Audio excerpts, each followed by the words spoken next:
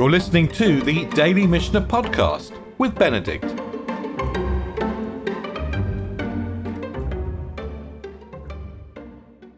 Last week, we learnt about two situations dealing with holy text. So we had tefillin somewhere out in the wild, and we discussed how it was possible to safeguard them if we found them on Shabbat. And we're in the 10th chapter of Eruvin, which is really a summary chapter, not just for the Mishnah of Eruvin, but for the joint topics of Eruvin and Shabbat. At one point, Eruvin and Shabbat were probably one Masechet, but they were too big, they were broken out. So we're closing off the issues of Shabbat. We're closing off with issues of carrying, and we've discovered already that the rabbis are intensely interested in carrying on Shabbat, more so than any other malacha. And the rabbis are always interested in conflicts of values. So we've got two values which are in clash. How are we going to resolve them? So the previous two Mishnayot talked about finding tefillin out in the wild on Shabbat. And now we're going to deal with the Sefer Torah. So we're picking up in the third Mishnah of Eruvin. Haya koreba Sefer. Someone was reading a book. Well, Sefer is a book, but in this context it's a scroll, because in the time of the Mishnah they didn't have bound books in the sense that we have today. The Codex wasn't invented until a little bit later. So, Haya koreba Sefer. Someone was reading a book. This is a scroll. Al ha'askupa. He's on a threshold.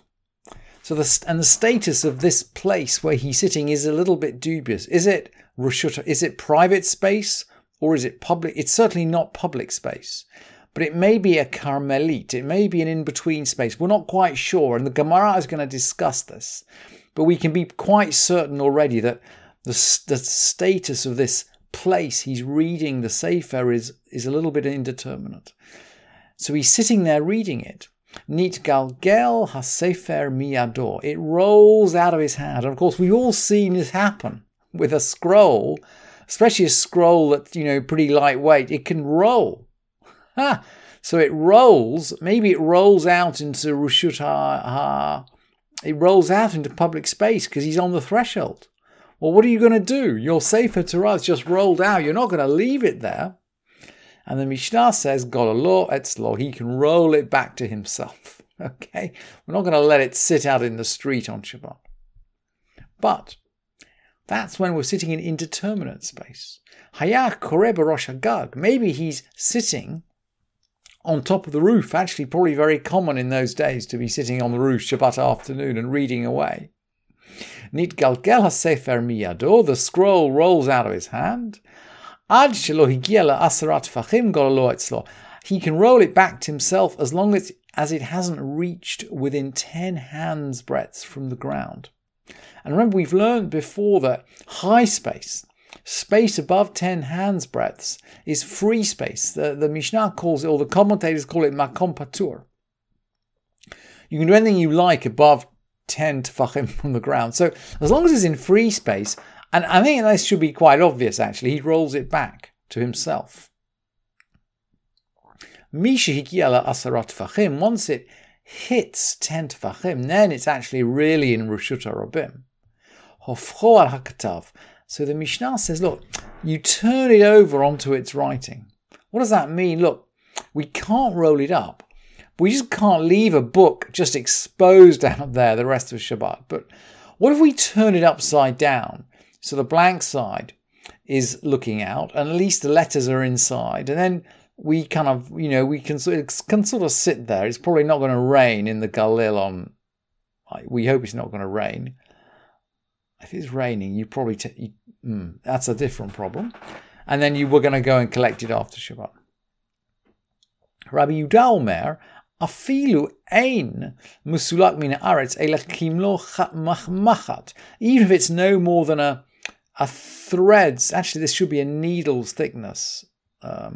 Even if it's only a needle's thickness off the ground, you can roll it back. He can roll it back to himself. Gololo etzlo. I'm sorry, this is a Sefaria translation. I'm sorry, it's not totally accurate.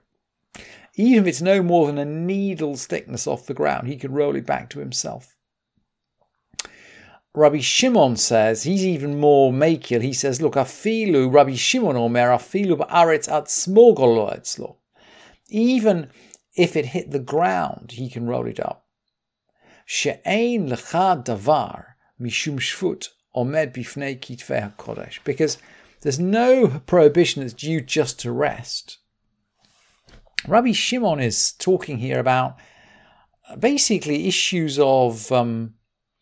he said it's not a deraita to sort of move something in and out of a Carmelite. And in any case, one end of this object is in private space. So it's not even as if you're moving something from public to private. It's sitting in private space. One end of it has rolled out into public space. So there's no deraita. You're not doing an av malacha, a fundamental piece of work, by pulling it back in. So it's what Rabbi Shimon would call mishum shvut. The rabbis forbid it in case you should get into doing other things, but there's no fundamental isur. And Rabbi Shimon is saying, look, these are holy writings. Ein lecha davar mishum shvut. There's nothing that is prohibited because of just Shabbat rest. Omed bifnei kitvei hakodesh, stands before holy writings. You have to protect the sefer. So we got the clash of values. The halacha actually does not go according to Rabbi Shimon. That's very interesting. So the rabbis are concerned about protecting the Shabbat rest. Incidentally, I wanted to just bring you this picture that is printed in the Rambam's commentary. Rambam thinks that we're sitting on top of a sloping wall. So in other words, Rambam would say that Rambam actually agrees with Rabbi Yehuda. If it's a vertical wall, Rambam actually agrees. Look, even if it's minutely off the ground, you can roll it in. But he's saying, look, that the case where it's within 10 hands breadth of the ground is where it's actually rolling down a diagonal wall. So it really is attached to the ground rather than just hanging. And I might just leave you with that diagram of the Rambam. And let's just go on to the second example we're going to deal with today. And that's a windowsill. But again, it's a windowsill high up in the air. And you can see this window here is above a bench. So it's probably just about 10 tefachim above the surface of the ground. And that's the measure which the Mishnah is going to be interested in. So, ziz shelifnei cholon, there's a ledge outside a window. We call it a windowsill today. Not nimalav and not nil mimeno bi Shabbat. You can put something on it from inside on Shabbat, and you can take from it on Shabbat. So this window ledge, again, just like the makom patur, the free space above 10 tefachim, is a kind of a neutral area on Shabbat. And then the Mishnah goes on to say, Omer adam b'yeshuta yachid, so you can stand in private space, umusal tel b'yeshuta rabim, and reach your hand out and move something in public space. It works the other way too. B'yeshuta rabim umusal tel b'yeshuta yachid. He can stand in public space and move objects in private space. Bilvad shelo yotzi chutz me'arba amot, providing he doesn't take them beyond 4 cubits. So again, we seem to be, we're dealing in boundary areas here, in areas which are not really carrying, and the rabbis are prepared to cut us a little bit of slack in these boundary situations.